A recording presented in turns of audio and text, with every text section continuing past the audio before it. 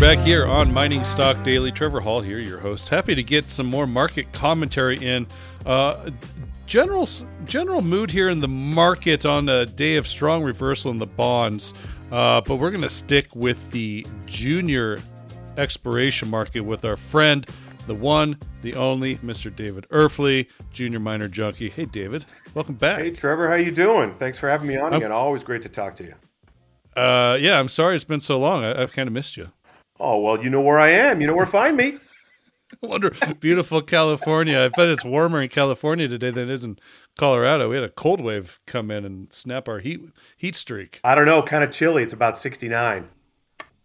Oh, it's like 40 here. Oh, okay. In the Front Range. Well, it's funny. We had a heat wave here. It was like 95 degrees last week, and almost overnight it went down to high 60s. So. Oh, wow. Well, let's talk about something where there's not a heat wave, and that's the junior mining market. Oh, come on now.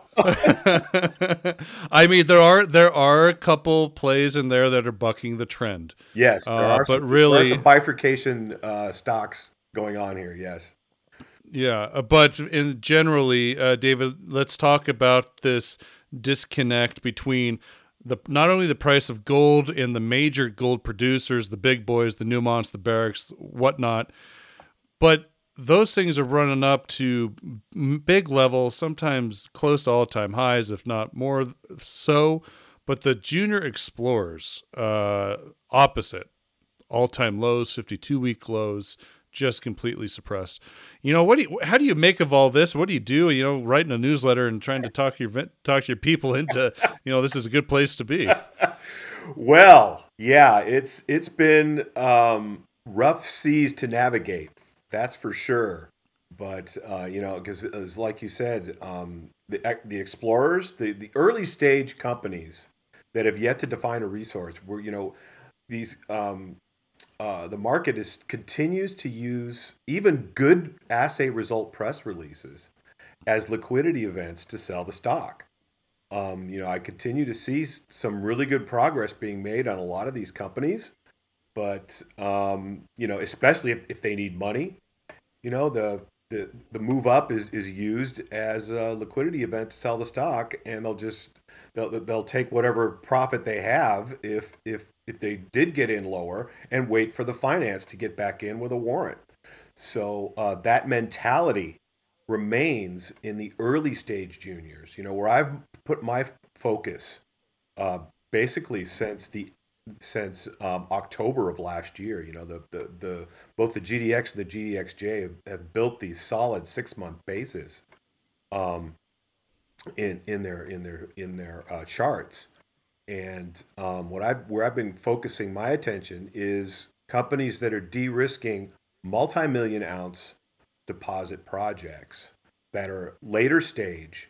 They're in good jurisdictions. They did all the right things. They raised money at the right time, but a lot of those companies are lagging still as well, and the big reason is because back when the gold price was consolidating between about 1750 and 1850 for almost a year, inflation was raging and costs were going up all over the place. So all of a sudden, all these projects that used a base case, usually they've been, the average base case gold price has been about $14 to $1,600. All of a sudden, the $1,800 gold price isn't as economic as 2000. 2000 looks a lot more economic, and unfortunately, the $2,000 gold has been a ceiling in the gold price for over a decade. So I think until that $2,000 gold price becomes a floor, the market begins to price in that as a floor, I think that they're going to continue to lag here, because we saw these inflation statistics come out this week, and they continue to climb. The word transitory is way in the rear view mirror now, and the government and some analysts that were expecting inflation to peak. The PPI number that came out today begs to differ at over 11%. So so that just means that costs are going to continue to rise for these companies to build their projects. So the gold price needs to rise faster, and I think that will take place once we see a monthly close above 2100. Because if you take a look at the long term chart of the gold price, it's got that beautiful cup and handle on it, and that's been building for the past decade or so, and the handle will be complete once we have a monthly close above 2100, and then the measured target after a cup and handle breakout is about $3,000. So a lot to take in there, and you and I kind of were discussing shop here offline, and we did talk a lot about the late stage developers and those cost inflation pressures on them, and we've seen the market hit some of these plays. In fact, the long joke here for the last few months is if you want to make a hit to your share price, put out a technical report anymore and come out clean with what it's going to cost to get these projects up and going, unfortunately. It's interesting to see. I think this is the first time we've had a conversation about maybe a technical level on the gold price. You would like to see that maybe would alleviate some of those concerns for the late stage developers. But listen, David, inflation, we're less than a year into this inflationary cycle. The last big inflationary cycle we had back in that heightened in the late 70s was almost a 10 to 15 year process. So, I mean, is patience going to be the name of the game here, and just hoping that the price of the metal just raises, lifts all boats? Well, you also got to consider that these all these companies share prices that are going higher. The miners, Newmont's made an all-time high here. Um, they're going to need to replace their ounces, and the M&A space has yet to really heat up. And this space really needs to consolidate. A lot of these juniors need to consolidate. We've said this for a long time now, that consolidation needs to happen in this space, and I think it will. But that they're going to need to replace those ounces, and they're going to have to do it on Bay Street because their exploration programs aren't as robust as they once were. They spent all that time getting their balance sheets in order, which they've done a great job in doing. The miners' balance sheets haven't looked this robust in my lifetime. I mean, they've really done a great job of getting their houses in order, and basically what they did last time to add ounces during the last bull market, they did it not only at the wrong time at the top of the market, but they accumulated expensive ounces at the top of a market with dilution. So they learned the sins of their past, and now what they've done is they've taken strategic positions in a lot of these companies. So when they take them out, they already own 10 to 20% of the company, and we've also seen a lot of cash deals. I mean, I didn't see very many cash deals at all during the last cycle that ended in 2011, 2012. So I think this M&A is going to start to heat up pretty soon, and once it does, and also M&A I think is going to heat up in the major sector. Scotiabank came out and put out a report talking about how the majors need to consolidate. And I agree with that, because to get the generalist investor involved in this sector again, the generalist investor has been out of this sector for over a decade. So to get them interested in this sector again, these companies need to get bigger. They need to pay good. They need to pay nice dividends, and they need to get the attention of the generalist investor. So all this needs to take place, and then it's going to start to filter down down the food chain into these juniors. Because all these juniors do is they consume capital, and they don't throw off any cash flow. So this consolidation needs to happen, and I think it's going to the M&A space will start to heat up pretty soon. I do want to ask you. I got two questions. Come back to the first one. Well, excuse me. The second one, I'm going to ask you about the value trade with the miners. Let's table that for now.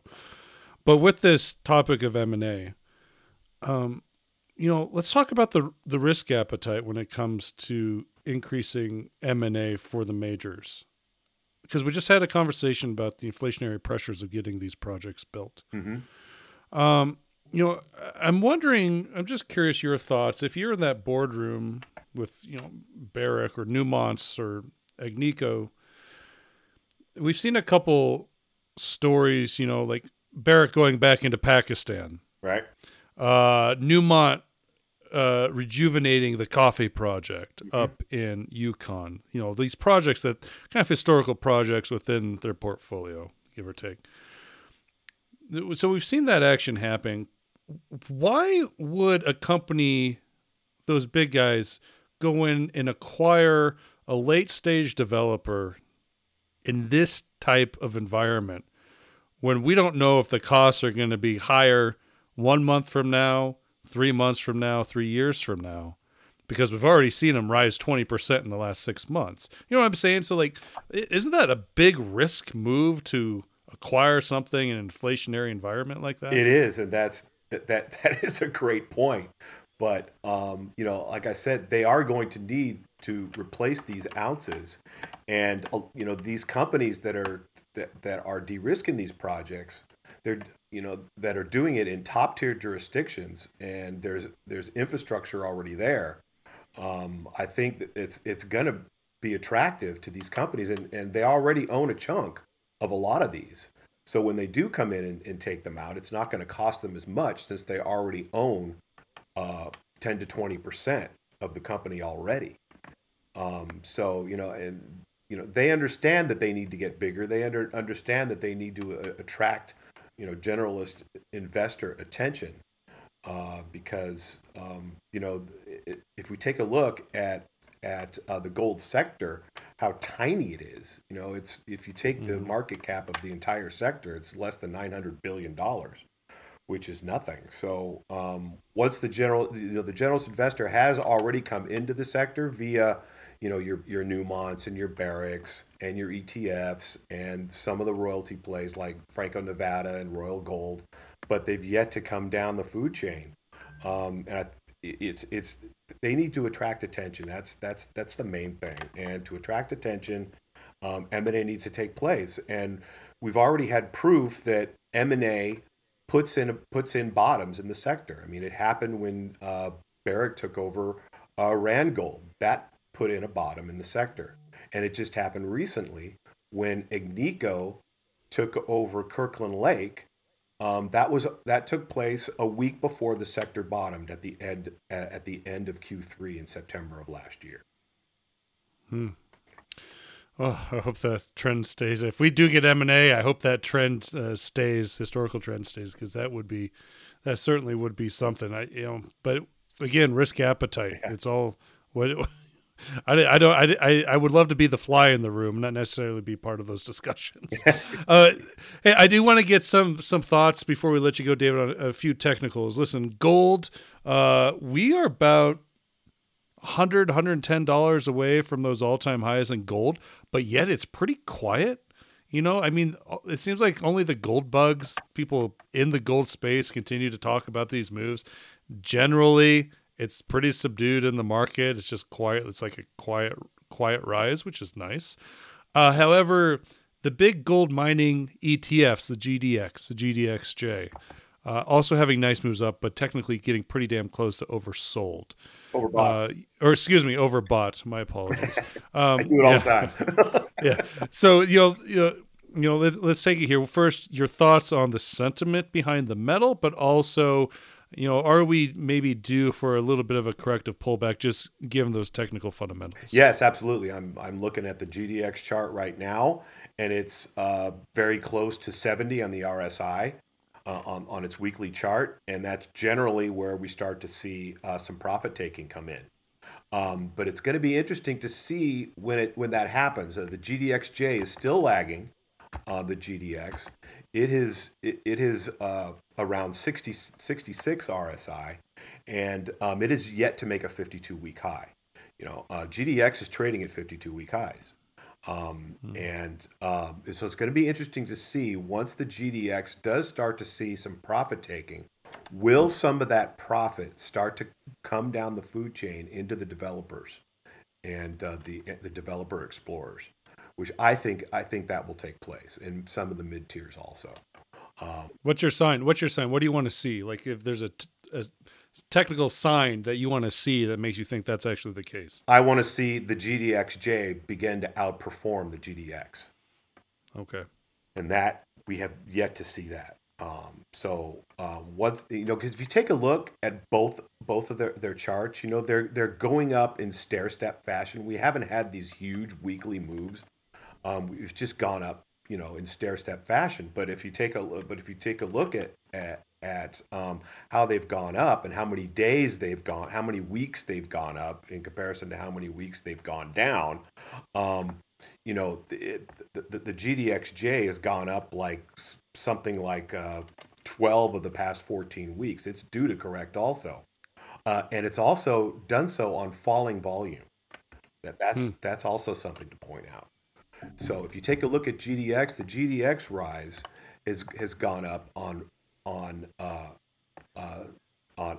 lower on low volume as well, but it hasn't been as falling as the GDXJ. So take a look at the volume. We need to see some strong volume coming into these ETFs for that rotation to come out of these majors and mid tiers and royalty and big play and large cap royalty companies down into the juniors.